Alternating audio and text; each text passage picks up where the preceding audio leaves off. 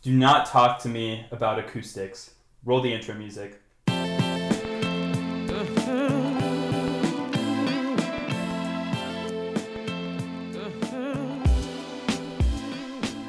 Welcome back to the We Can Do Better podcast. I'm Thomas Martinez. And I'm Daniel Rauschberger.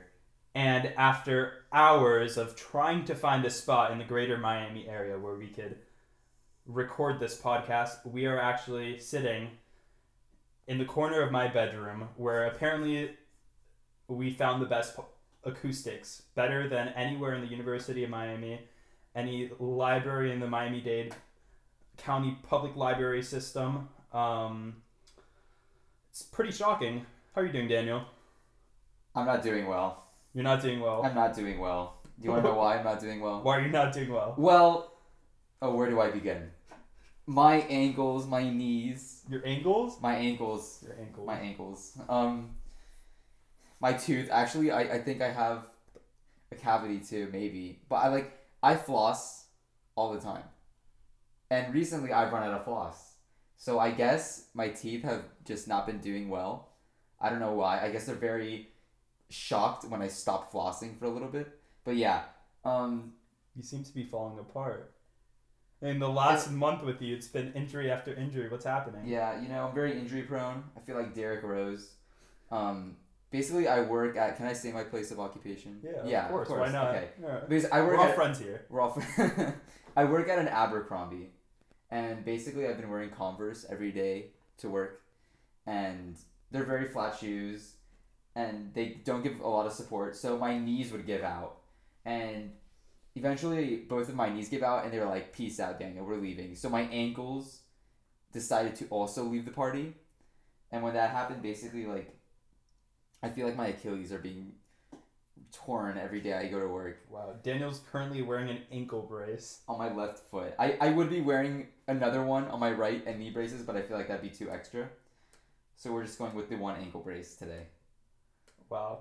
It hasn't been the best summer for your health, I guess. No, it has not. Uh, How are you doing, Thomas? I'm doing great. All right. When was the last time that you went to the gym? Daniel's been a gym guy. He's worked out for quite a few years, but I have not been to a gym since the week before we graduated. Really? Yeah. We graduated May 31st? Is that even a date on the calendar? I think it was June. June 1st? Was it June 1st? Whatever, it doesn't matter. Before June 1st was the last time I've been to the gym, and it's July 29th? Alright, let's stop doing dates on the calendar. Okay. Yeah, that's rough, man. It's pretty bad. What to talk about? This is a sports podcast, and we are talking about different things. We decided after the first podcast, after some of the feedback from our 55 listeners, that we love you, all you 55. Yes, we love and appreciate all of your support. Follow at WCDB Pod on Twitter and Instagram. Quick plug. We decided that we'd open it up. We want a more free flowing approach to this podcast. We're just gonna kind of talk about whatever we want to talk about, and that includes my car. Daniel and I were actually considering recording this podcast inside my 1999 Mercedes that is also falling apart as much as Daniel's body is. The other day, talking about gyms, Daniel. Okay. So I was leaving my house, right? Yeah. It's 5:30 in the afternoon, and I walk out the door, and the weather's fine, but you know how Miami gets. Oh, very humid. No, you know how Miami gets. I open the door to my car, and the next great big hurricane just unleashes itself, and and by the time I get to the gym, the rubber has come off my windshield wiper. Oh my gosh. And yeah, my car is a mess. I definitely love the car that I have. I mean, everybody loves their first car, right? It holds a special place in your heart, but it's not looking very good. And well, you know what else is not looking very good right now? What? or according to many analysts in the country, Oh, what isn't looking good? the Florida State Seminoles. Oh, what? I mean, so I have a lot of free time on my hands. I've been watching a lot of ESPN recently, and I saw a story I saw a segment on an ESPNU, one of those random shows that they have, where they just went through FSU's schedule, and they predicted a 7-5 season for the Florida State Seminoles. A 7-5 season? And I just thought to myself, that's ridiculous. I mean, I've grown up in an era where FSU pretty much goes 9-3 or better every single year. And for Daniel and I mean, this year's obviously special for us because it's going to be our first year at Florida State University. We want to see success, of course. Of course. And I think a lot of it just you see, we just went from talking about Daniel's health to my car to Florida State University. We can do it all. A lot of it depends on one man, and that's DeAndre Francois. What do you think of him? I think he's a really good leader. I think he shows a lot of spirit for the team. You know, is he a Jameis Winston? I don't think so. Maybe it's a good thing that he's not a Jameis Winston. Maybe so. Maybe he's not stealing crab legs. Yeah. Is he even the EJ Manuel that Florida State had a while ago? Maybe he's not that big of an arm, but he definitely he brings a lot to the team. I think when they lost him last year, and first game of the year, Alabama, he took a hard hit. I think we talked about this, his injury last episode. But, I mean, they put in James Blackman, who's did not expect to play. The team kind of lost their rally. I think Francois brings that to the team. He's a good quarterback. How good is DeAndre Francois? I mean, for somebody who didn't really follow Florida State too much, growing up a Miami fan, I mean, I don't know that much about DeAndre Francois. I mean, he completed 235 of his 400 pass attempts when in his first year throwing. He completed 58.8%. He threw over 3,000 yards. Daniel's dishing out the stats. 20 touchdowns and only 7 interceptions. I mean, it's not crazy. You know, you're not looking at Aaron Rodgers numbers, right? But you're looking at a solid college quarterback. And let's just hope that he's grown since that. I think I do know that he won ACC Rookie of the Year his freshman year. Talking about another Florida State Seminole who had a great rookie season. Let me tell you, we're talking about Cam Akers, right? We're talking about Cam. Oh, Cam. Listen, Cam Akers came out last year. Over 1,000 yards rushing. Over 1,000 yards. He had 7 touchdowns.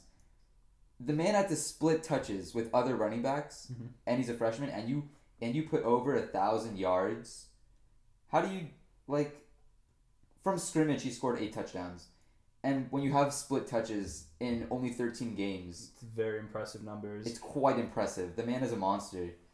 I think he's going to blow up this year. Hopefully he stays, because I know a lot of, obviously when college players have the chance to go early in the draft in their junior year, they'll take it, but I think this kid can really explode on the map. I think he might be better than...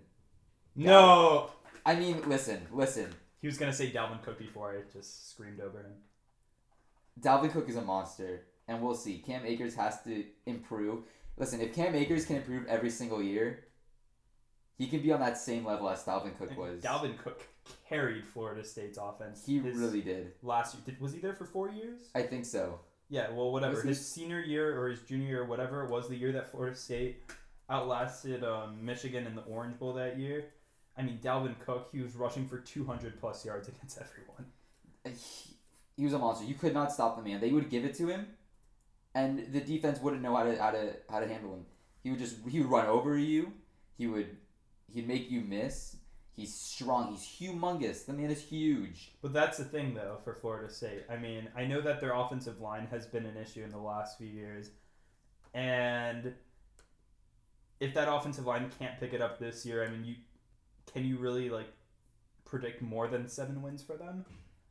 Because their offense is predicated on that run-pass balance. And it is. What makes an offense, a football team offense run is their offensive line, because if you can't hold that quarterback position or that running back position, what are you gonna do if you you're gonna get taken down behind the line every time? By the way, I just pulled it up. Dalvin Cook only played for 3 years. Really? And in those 3 years, How about that? from scrimmage, 48 touchdowns. Over We're 4,000 yards. We're getting excited about 8 touchdowns from Cam Akers, and Dalvin Cook exploded on the map. I mean, hey, Dalvin Cook only scored 8 touchdowns from scrimmage in his freshman year. Okay. He didn't rush for nearly as many yards as Cam Akers. There you go. I don't know. I think we're seeing... I mean, I'm looking at their schedule right now, and it starts September 3rd, Virginia Tech. We talked about it a little bit in the first... Oh, that's going to be a huge game. I mean, Virginia Tech had one of the best defenses in the ACC last year. I don't know. I don't know. I don't... Funny story. You want to hear it? Yeah. Okay, so my sister... Weirdest thing. She's a stage manager, right? So she's in the arts, like the farthest thing from football. Yes. And one of her assistants, or one of her techies, is Micah Kendrick's brother. Really? Yeah. And we were watching he was a linebacker. He got drafted this year, actually. Micah Kendrick got drafted this year from Virginia Tech, linebacker. The man he's humongous. He's huge. And my sister's friend knows him. And my the weirdest thing. Anyways. We gotta get him on the podcast. Friend of the show. Oh yeah. How about that? So what do you think FSU's chances are against Kendrick's alma mater? It's gonna be a tough game. I mean, Virginia they were a really good team last year. I know they lost some players in the draft.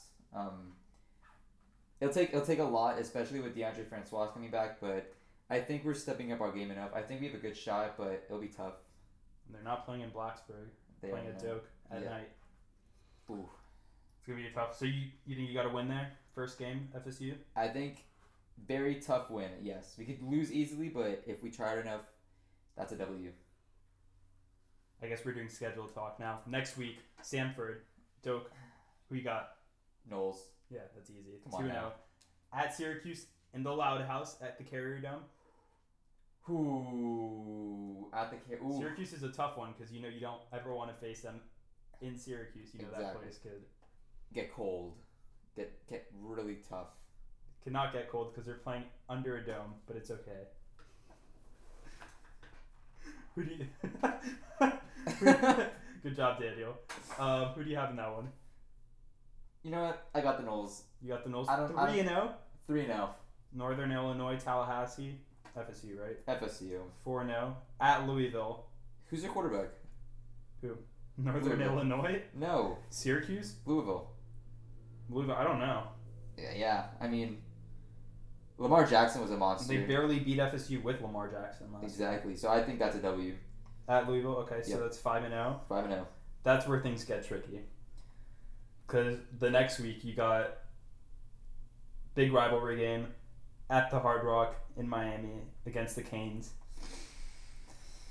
Oh, man. That could be the game that decides the season. That could, because after that you win that game, you have all the momentum in the world. You lose that game, you have no confidence going into that Wake Forest game at home.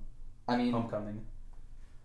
This Miami Hurricanes team, if they put up numbers like they did last year, if their defense is as good as they were last year or better, that turnover differential that was everything for them last year. They'd shut offenses down. I mean, literally, if they just step up their offense and they keep their defense the same, they're going to be a disgusting team. But if you had to bet on that one, who do you take? Honestly, it's a flip of a coin. I mean, it depends. If FSU shows up, if Cam Akers runs that ball, then Florida State. You think Florida State 6-0? 6-0? But if Miami knows what they're going up against, then they could win it too. I don't know. Answer. If I'm gonna say, just for going safe, I'm gonna say Miami. It hurts. Yeah. It hurts, but you gotta be honest. For you. Yeah. Okay, so that's 5-1. Wake Forest next week at home. I'm gonna give it to the Knowles. I think at this moment you have that week off. That's true. October 13th you got off. You rest up your players. They get to study some film. We're creative on this podcast. We're doing schedule talk. All right, next week, Clemson at home. Who? Oh, come on. I don't think that's gonna be such a hot one.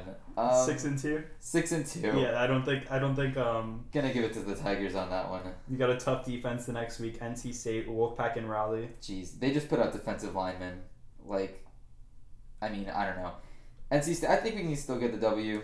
I think their offense on is the road in the ACC. Crazy, but if their defense is showing up, then it's gonna be a rough one for Francois and their wideouts. But man, our offensive line has to hold up for that game. If not, then I don't see it happening. 6-3. Next week, South Bend against the Fighting Irish. Oof. Their team's looking good this year, right? Notre Dame's looking good every year. That's true. They always look good. They're always top 15, and then they always end up 9-4. Yeah, that's true. You know what? I'm gonna say it's a wild one. I'm gonna say the Noles get that win. I'm gonna say Cam Akers rushes for over 200 yards that game.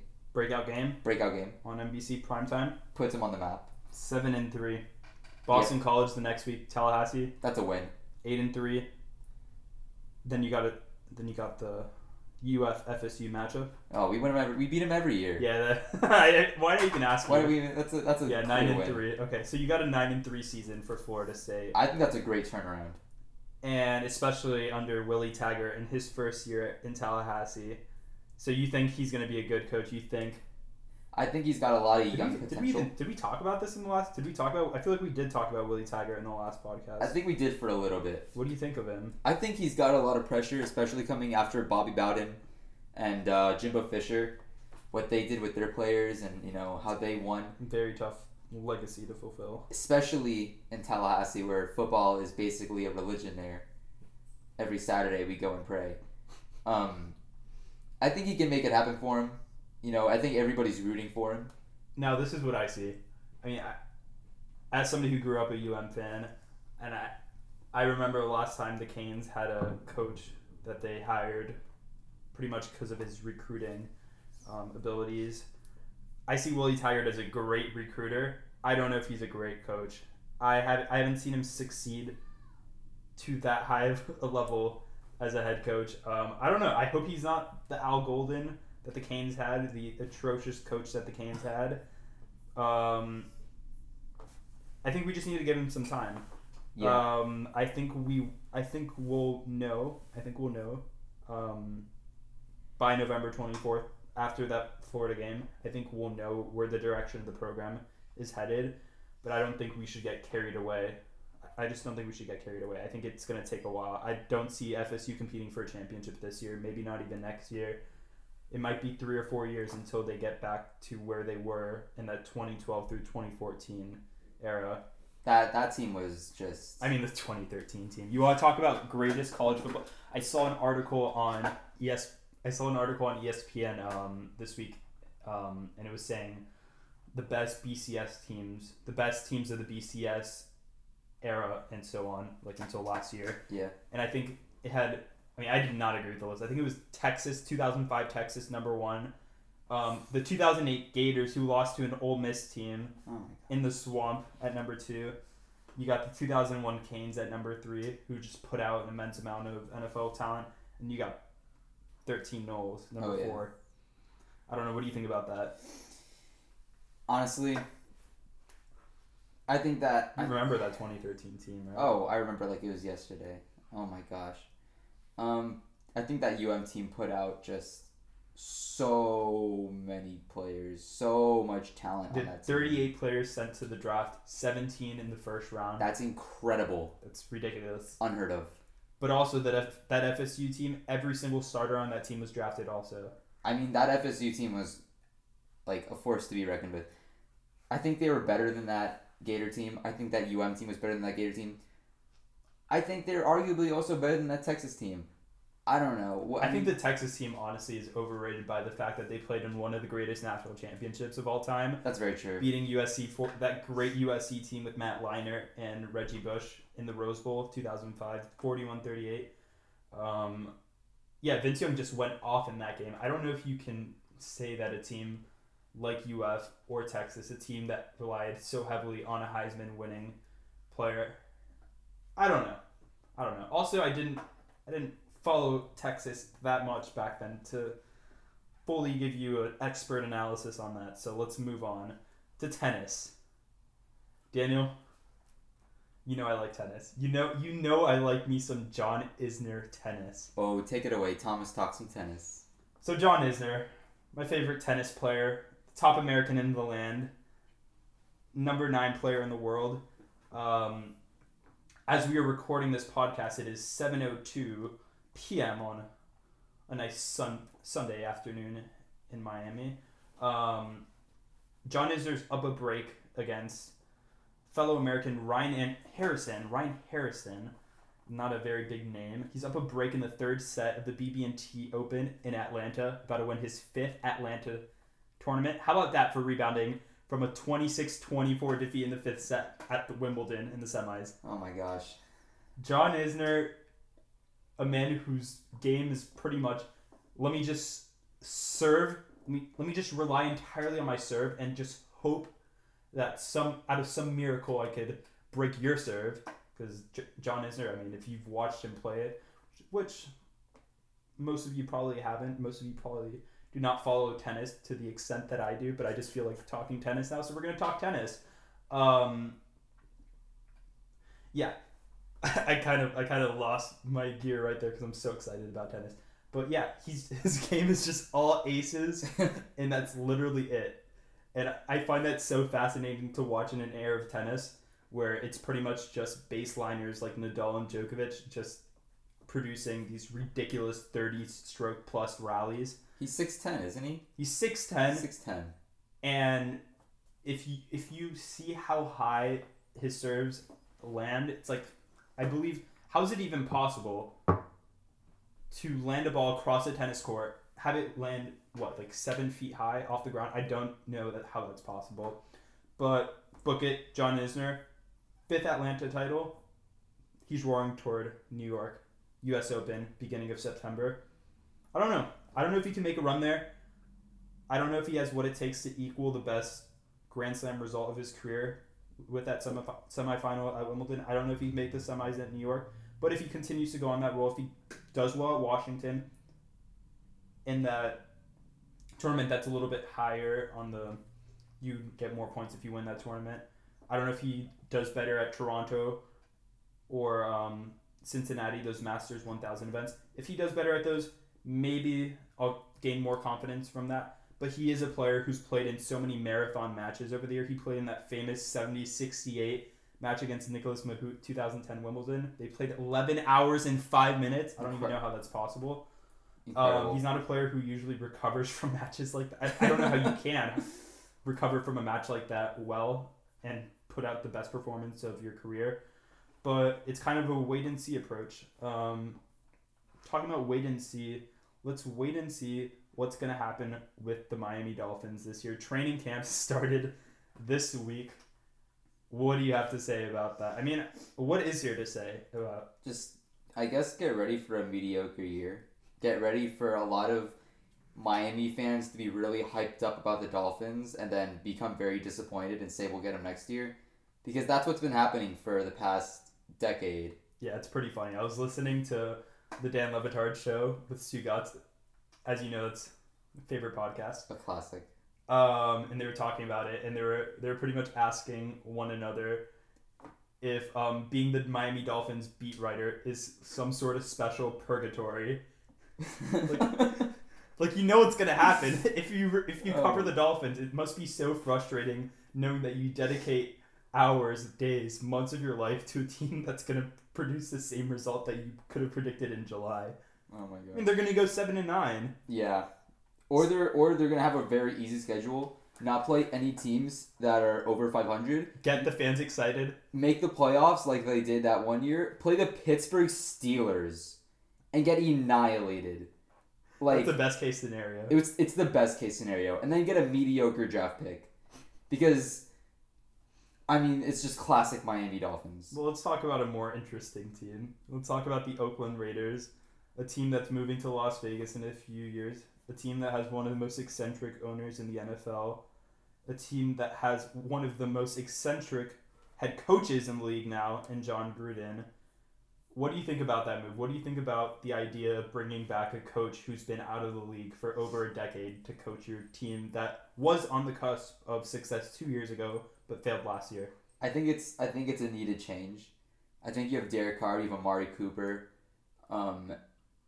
big moves. I think bringing in John, Mr. Gruden, uh, he knows the game. You need somebody to coach those players.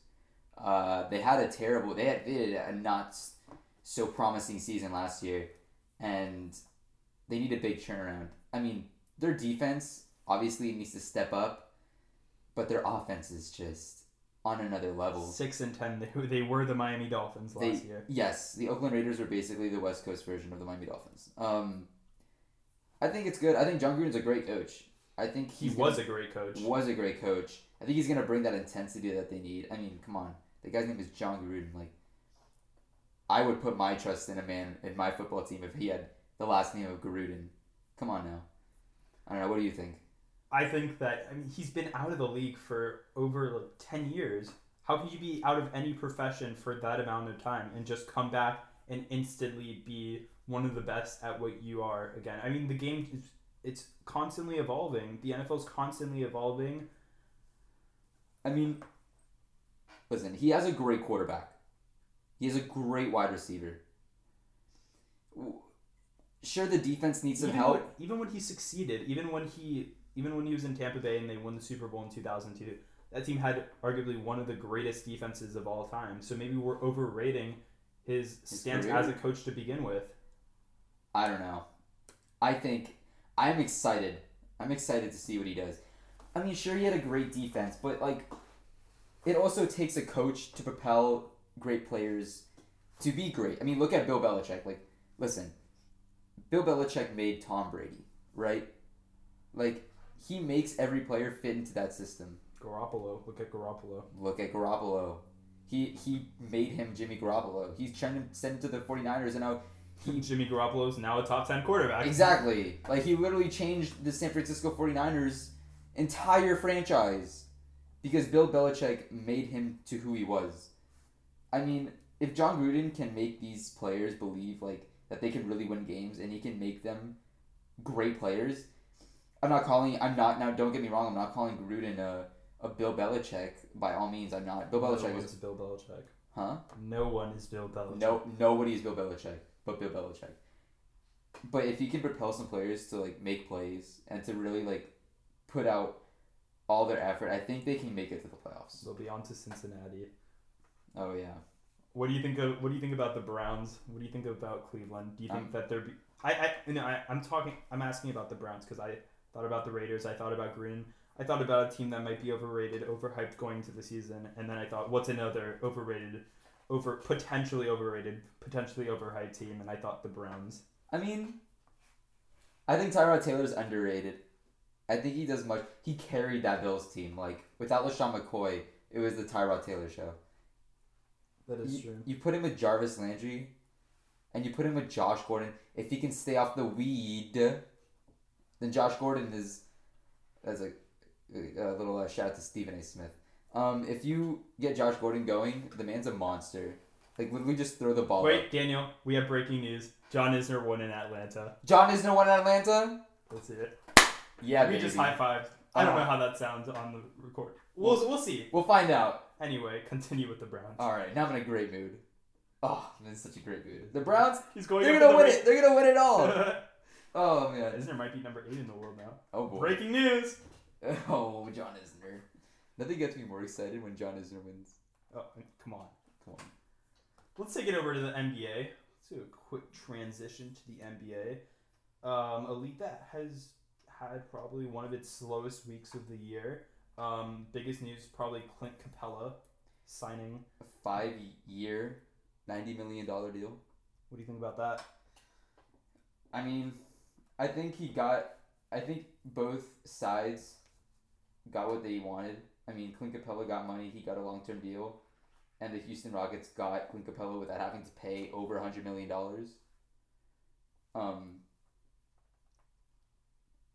Basically, he's going to play with them. They're going to do well. Obviously, they're the Rockets. And he's still going to be a free agent when he's, 29 or something. So he'll be fine. He'll get his money later on What do you too. think?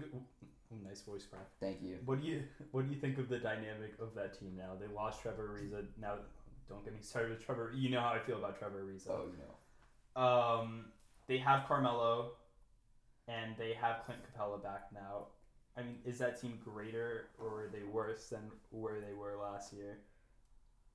Listen, it all depends on if Carmelo Anthony can still play catch and shoot basketball. If he can play catch and shoot basketball, the Rockets are gonna be fine. But if he's gonna be Carmelo Anthony, then they won't be. Then they won't be. Then they're gonna get knocked out by LeBron and the Lakers, and then LeBron's gonna get knocked out by the Warriors. Then it's gonna be the Warriors in Boston or the Warriors in the 76ers. Talking about LeBron, he's the best middle school player you saw I've that, ever right? seen. You see how he dunked that basketball? There was a video that went viral on Instagram this week of LeBron dunking a basketball at one of his son's AAU games. And I actually saw another video today of Quavo from Migos showing up at one of his sons. I said that really weirdly. Showing up at one of his son's AAU games. What do you think about LeBron's son? Do you think people are talking about him too much? I mean, how old is the kid? Like 14, 15? Yeah. And he's getting more coverage than... Relax. Devin Booker? Devin Booker's good, though. That man can shoot. Yeah, the kid is in middle school. Relax, guys. He's still in middle school. I'm pretty sure he's still... Yeah, pretty sure he's still in middle school. I'll look that one up. Let's look it up. Is LeBron James' son still in middle school? I mean, he's already got college offers. Yeah, he's 13. He's 13 years old! The man is 13 years old! I saw a video, I saw another video. I'm just shouting out all the videos I've watched this week. I saw a video on LeBron's Uninterrupted platform where he was saying that he wishes that he didn't name his son LeBron Jr. because he think it adds more pressure to him. And that's why I kind of brought up this debate.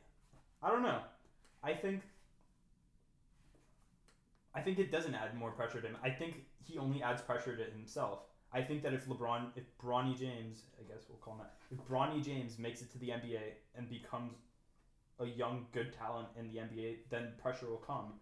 If he fades out like Michael Jordan's sons did in college, then I think people will forget about him, and that's fine. He doesn't need to be his dad. He just has to be his own person. But I think that's the pressure that kind of gets in their heads, you know? Like, your dad is LeBron James, and you play basketball as well. So, obviously... And I'm sure that pressure is not coming from LeBron himself. I'm sure LeBron's not telling him, like, you have to be the greatest player of all time. I mean, it's the sports gas bags in the media. Yeah, without a doubt. I mean, LeBron James is a great father. He's a great role model. He'll be fine. LeBron James Jr. will be fine. You know what else? And LeBron, somebody who's also considered the greatest player of all time. What do you think about that idea? What do you think about the idea of measuring people at the greatest of all time at anything? I mean, I've been thinking about that recently. Michael Jordan isn't the greatest of all time. LeBron James isn't the greatest of all time. I mean, I feel like it's kind of obvious if you think about that idea for a while. But like if you do think about it, Michael Jordan's the greatest of a time. LeBron James is the greatest of a time. Maybe Michael Jordan is the greatest of 2 generations. LeBron will be the greatest of just this generation. What do you think about that whole idea? It's just like a topic that people have when talking about sports, because like that's the granddaddy of them all when you're talking about sports topics. LeBron James is the greatest athlete, I think, to ever play a sport. I mean, if you want to talk about like championships and titles, then I mean, look at Bill Russell, because the man has 11, you know. So if you're talking about like MJ has 6 or whatever, and he's clearly better because LeBron. But then look at Bill Russell, and doesn't that make him the best? Yeah, that's the whole thing. It's this whole generational conflict between people who grew up watching Jordan and people who grew up watching LeBron, and it's just like the whole thing with music as a whole. With people are always going to say that the artists that they grew up listening to were the greatest artists of all time. I mean, I feel like you can never say that Michael Jordan is the greatest player of all time. Like, I doubt anybody 200 years from now, if the world isn't over, and the NBA is somehow still going on. I doubt anyone's going to be talking about how Michael Jordan's the greatest player of all time unless he's revered at some sort of Jesus-like status. Listen, we can only see with like players getting more athletic, being able to jump higher, run faster. Who knows? Who knows? We'll have to honestly wait and see. Maybe there will be a better version of LeBron. I don't think that's possible. It's LeBron James. I mean, it's 250, 6% body fat. Can jump and touch the top of the freaking backboard. I don't know. A lot of talk. A lot of argument behind the topic. We can only wait and see. And that's what this is. That's what this podcast is. We're all talk, some sports, as it says on our social media bios. I mean, I think that's it, Daniel. I have nothing more to say. Do you have anything to add? No, I think we're good. I think we could do better. I think we can do much better. All right. Well, from all of us at the We Can Do Better podcast, we will see you next week.